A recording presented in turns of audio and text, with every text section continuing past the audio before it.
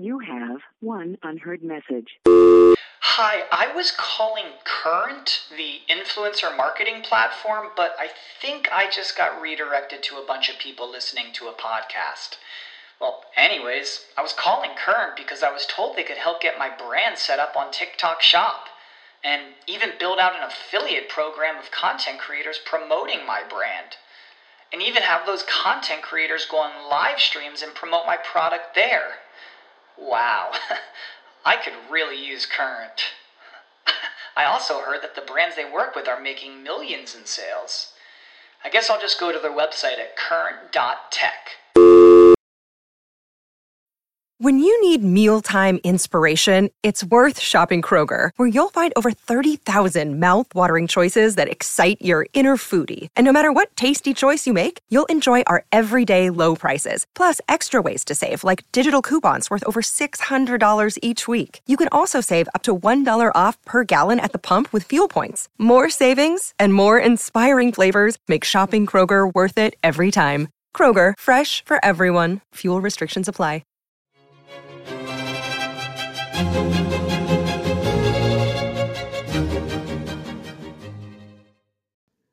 Welcome back to The Ancient World, a podcast about Greek myth and philosophy, symbolic reading of the biblical stories, and the renewal and rebirth of the Florentine Renaissance.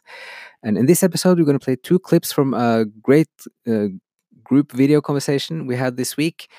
So this is with Sean from Mythos and Logos, the YouTube channel, and Greg, who has his Exiting the Cave podcast, and also Dr. Dan Scheffler from the University in Kentucky.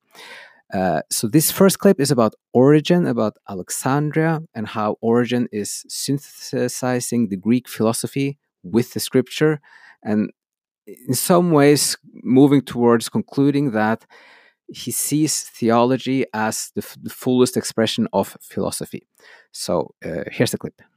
Just drawing on the stuff we talked about, and then discovering maybe more the intellectual side and the kind of the deeper tradition also with the philosophy that is within Christianity. So this is from the Tom Holland book, The Dominion. Chapter 4 is called Belief. It's a lot about Origen, and Tom Holland is really kind of he's almost gushing here with praise for Origen. But he says here there's a fun story with. So this is what the Origen said about the scripture first.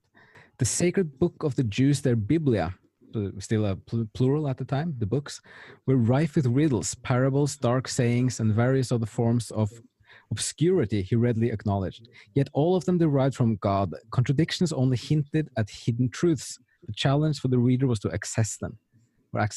Scriptures was like a mansion with an immense number of locked rooms and an equal number of keys, all of which lay scattered around the house. This haunting image, so Origen declared, had been suggested to him by his Hebrew teacher. And then Origen goes on to say that the keys to understand this, the surest method for exploring this was the Greek and the Greek philosophy. So he makes this he keeps on saying also that Christianity, in Origen's opinion, was not merely compatible with philosophy, but the ultimate expression of it. So, I mean, this is a bit astonishing, I think, to read this. But what do you think, Dan? Origen. Yeah. I'm a big Origen fan, except for the couple heretical parts. Although it is important to note, I don't think Origen himself as a person was ever condemned. It was only specific propositions that were condemned. But yeah, he's a huge figure in the early development of the patristic understanding of allegorical interpretation of the scripture. Although Origen himself, of course, is learning a lot from Philo of Alexandria in the previous century. So he's not completely inventing this himself single-handedly, but in a lot of ways he is. In a lot of ways he is this single-handed figure that's right at the beginning of the Christian intellectual tradition, and a huge amount of the Christian theological tradition, a huge So amount just for the of Christian timeline, like exegesis. those listening, so Origen is like the years when he's most active. He's in the 2nd century. I'd have to look up the Yeah, specific numbers. and Philo is around. He's in the 1st century. First So century. Philo is actually a contemporary of sort of the New Testament. Yeah, but I mean, it's so interesting with Origen that he's really educated in the Greek, and he takes in the whole like he's formulating this spiritual philosophy, which is Christianity in the Right. beginning. But it's like it's so My view, it's a little bit controversial, but my view is that he is the Origen that's mentioned by Porphyry in the life of Plotinus. So he would be, if that's true, then he would have been a student of Ammonius Saccas in Alexandria and would have learned alongside of some of the greatest Neoplatonists of the time and would have known Plotinus. And in some ways is a major philosopher in his own right, but he's certainly synthesizing and bringing together, and this part's not controversial, that he's certainly bringing together a lot of the so-called Middle Platonic tradition with Christian categories. This is one last quote where he says, "The genius of Origen was to create out of the inheritance of Greek philosophy an entire new universe of the mind, one in which even the least educated could share. When he hailed God as pure intelligence, he was arguing nothing that Aristotle had not long previously said." So it's like, yeah, what do you make of it? So if you talk about Alexandria for a second, so he worked in Alexandria. Do you have a little overview of Alexandria, like when, like the golden age? And then Yeah. So after Alexander the Great, obviously, came through, he established a period known as Hellenism, right, where Greek culture, forms of thought, gets spread all over the Mediterranean world. And Alexandria, right there in Egypt, was sort of a center of Hellenistic culture. You combine that with a bunch of Jews in what's known as the diaspora came down and settled in Alexandria. So there was a major Jewish community in Alexandria at the time. And so this leads to a major synthesis of those two strands of culture, the sort of Jewish spirituality, Old Testament, monotheism, and the Hellenistic values, Hellenistic culture, philosophy, and whatnot. And so you have major philosophical schools established in Alexandria. I already mentioned Ammonius Saccas, and Plotinus, spent his early years in Alexandria. Many other major thinkers spent at least some time in Alexandria. It really rivaled Athens as a center. Yeah, I was thinking like the big, like you always have Jerusalem and Athens, and what do they have to do with each other, and all those ways of looking at it. But then Alexandria, how does it fit into these two cities? Yeah, I would put it right on par with, there's the famous quote about Jerusalem and Athens, of course, but in the ancient world, Ephesus, Athens, Jerusalem, Alexandria would be major intellectual centers, Antioch as well. Yeah. And there's also a major catechetical school, so that's where the Christian part comes in. Clement of Alexandria started a catechetical school there. And so it became a major center of Christian intellectual life. And Clement, of course, was Origen's teacher. Origen took over that catechetical school for a number of years before he was kind of not exactly kicked out, but like asked to leave, I guess. So, but and the library, could you like a quick that's maybe the most famous part of Alexandria for many people.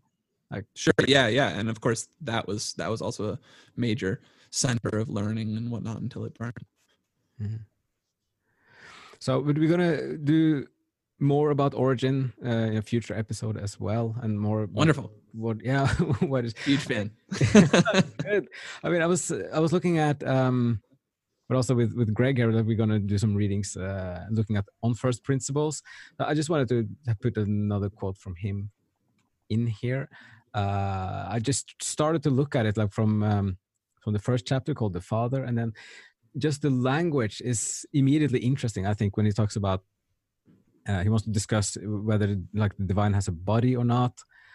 God is light, as John says in his epistle. For what other light of God can we speak of, in which a man sees light, except God's spiritual power, which when it lightens a man causes him either to see clearly the truth of all things, or to know God himself, who is called the truth. This is something he talks about the light here. And then for this one, for can we possibly think that because it is termed light, it is like the light of our sun. There's something about the way he treats language here, that he doesn't kind of gives us phrases, but he wants to discuss what we mean with the terms, which is always a great indication of a great thinker, I think. And then he goes on at length there with discussing the nature of God and of the light and everything. So I think it's going to be very interesting to dive deeper into it. Do you have any favorites like Dan on this?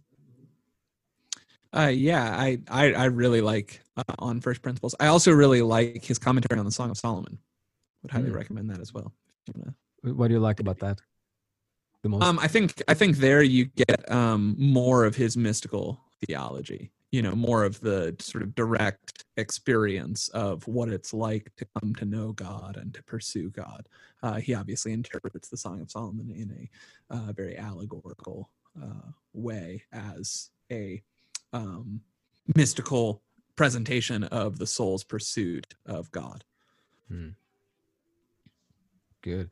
And just one last thing. You said something earlier about the connection between him and Gregory of Nyssa, who we talked about before. Well, the two of us have talked about Life of Moses. Is there anything about that as the last point? Like the influence? Yeah, I mean, obviously, Origen was a major influence on the Cappadocians, which is Basil, Gregory Nazianzus, and Gregory of Nyssa, and especially, I think, on Gregory of Nyssa. You can detect on practically every page some influence of Origen. I'm reading right now about Origen's development. There's a wonderful article by Ilaria Ramelli, which I could link in the Discord. But apparently, Origen really is the source of Gregory of Nyssa's use of the word hypostasis, which becomes very influential in Trinitarian theology. And so, worth looking at that link between Origen and Gregory of Nyssa. I think in Life of Moses, it's just that Gregory of Nyssa, of course, is never gets condemned and remains orthodox, right? So I think a lot of Origen's influence on Christian history going forward was through the Cappadocians, especially Gregory of Nyssa, because people didn't want to have their hands dirty with, quote, Origenism.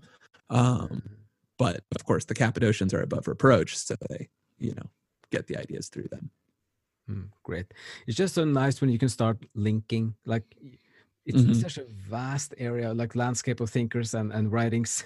When you start looking at those first 5-6 centuries AD, but when you find a favorite, like for me, it's then Dionysius and Gregory of Nyssa, the kind of really shining, kind of they stand out, and then then you can start linking backwards, so you have something to hold on to. That's is really helpful, I think. Yeah. All right, so we're gonna stop here. Probably. Do you have anything to say, Greg? So we can. Just a quick question, actually, for Dan. On the Church Fathers, if someone were to start out from ground zero, I mean, I've only read like maybe 2 or 3 smaller things, so I'm only sort of vaguely familiar with them. But if you were to start out from ground zero with a familiarity in Greek philosophy, is Origen a good place to start, or would you suggest someplace else? Yeah, I don't know. Origen can be a little bit difficult, and he because of the Origenism controversy and whatnot, he ends up becoming somewhat fringe later on. I would recommend this for starters, maybe Athanasius's On the Incarnation, maybe St. Basil's On the Holy Spirit. those are two, pretty approachable works. Also, Gregory of Nyssa's Life of Moses, we've also discussed before. Okay. If you could link those in the Discord as well. I mean, I'm just starting with the Life of Moses, but a lot of it has been more medieval forward for me. So going back to the very earliest would be very appreciated. It's hard to understand the medieval stuff without the earlier background a lot of the time. And now for the second clip. This is just 2 minutes. It's about music and the beauty and the more spiritual dimension of understanding music. So here it goes. Greg, you typed in the little text chat. I really would like to hear you talk about it, if you don't mind. Well, I just had that thought when you were mentioning music as an analogy earlier. And I always find music fascinating because it's like this perfect conjunction of emotional experience, of just raw insight, but also of language and logic and physics, just kind of all together in one place. I've always found it fascinating. And I mean, this goes all the way back to the Pythagoreans, right? The union between mathematics and music and the emotion of the spheres and all of this stuff, right? Music is like a kind of, I don't know. I don't have a word for it, but yeah, microcosm? It's like, I guess a kind of microcosm of the transcendence in one place for us. Right? You can, and the unity between matter and meaning. Yeah, that's something I've been working through a lot lately. That, I mean, good luck finding someone who can tell you that music is meaningless. And it's like, well, why does that song have a meaning? It's just a bunch of vibrations to your ear. Why should it be any better than any other song? Yeah, that's actually a really good, succinct way to put it. The clear. Union between matter and meaning. Yeah. Also, good luck explaining that without Platonism.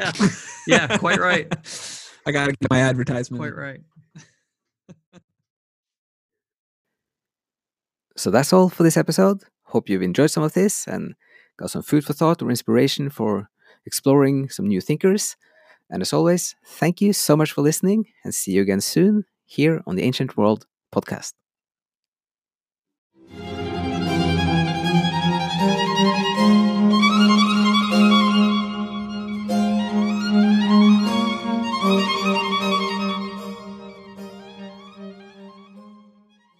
Sick of being upsold at gyms?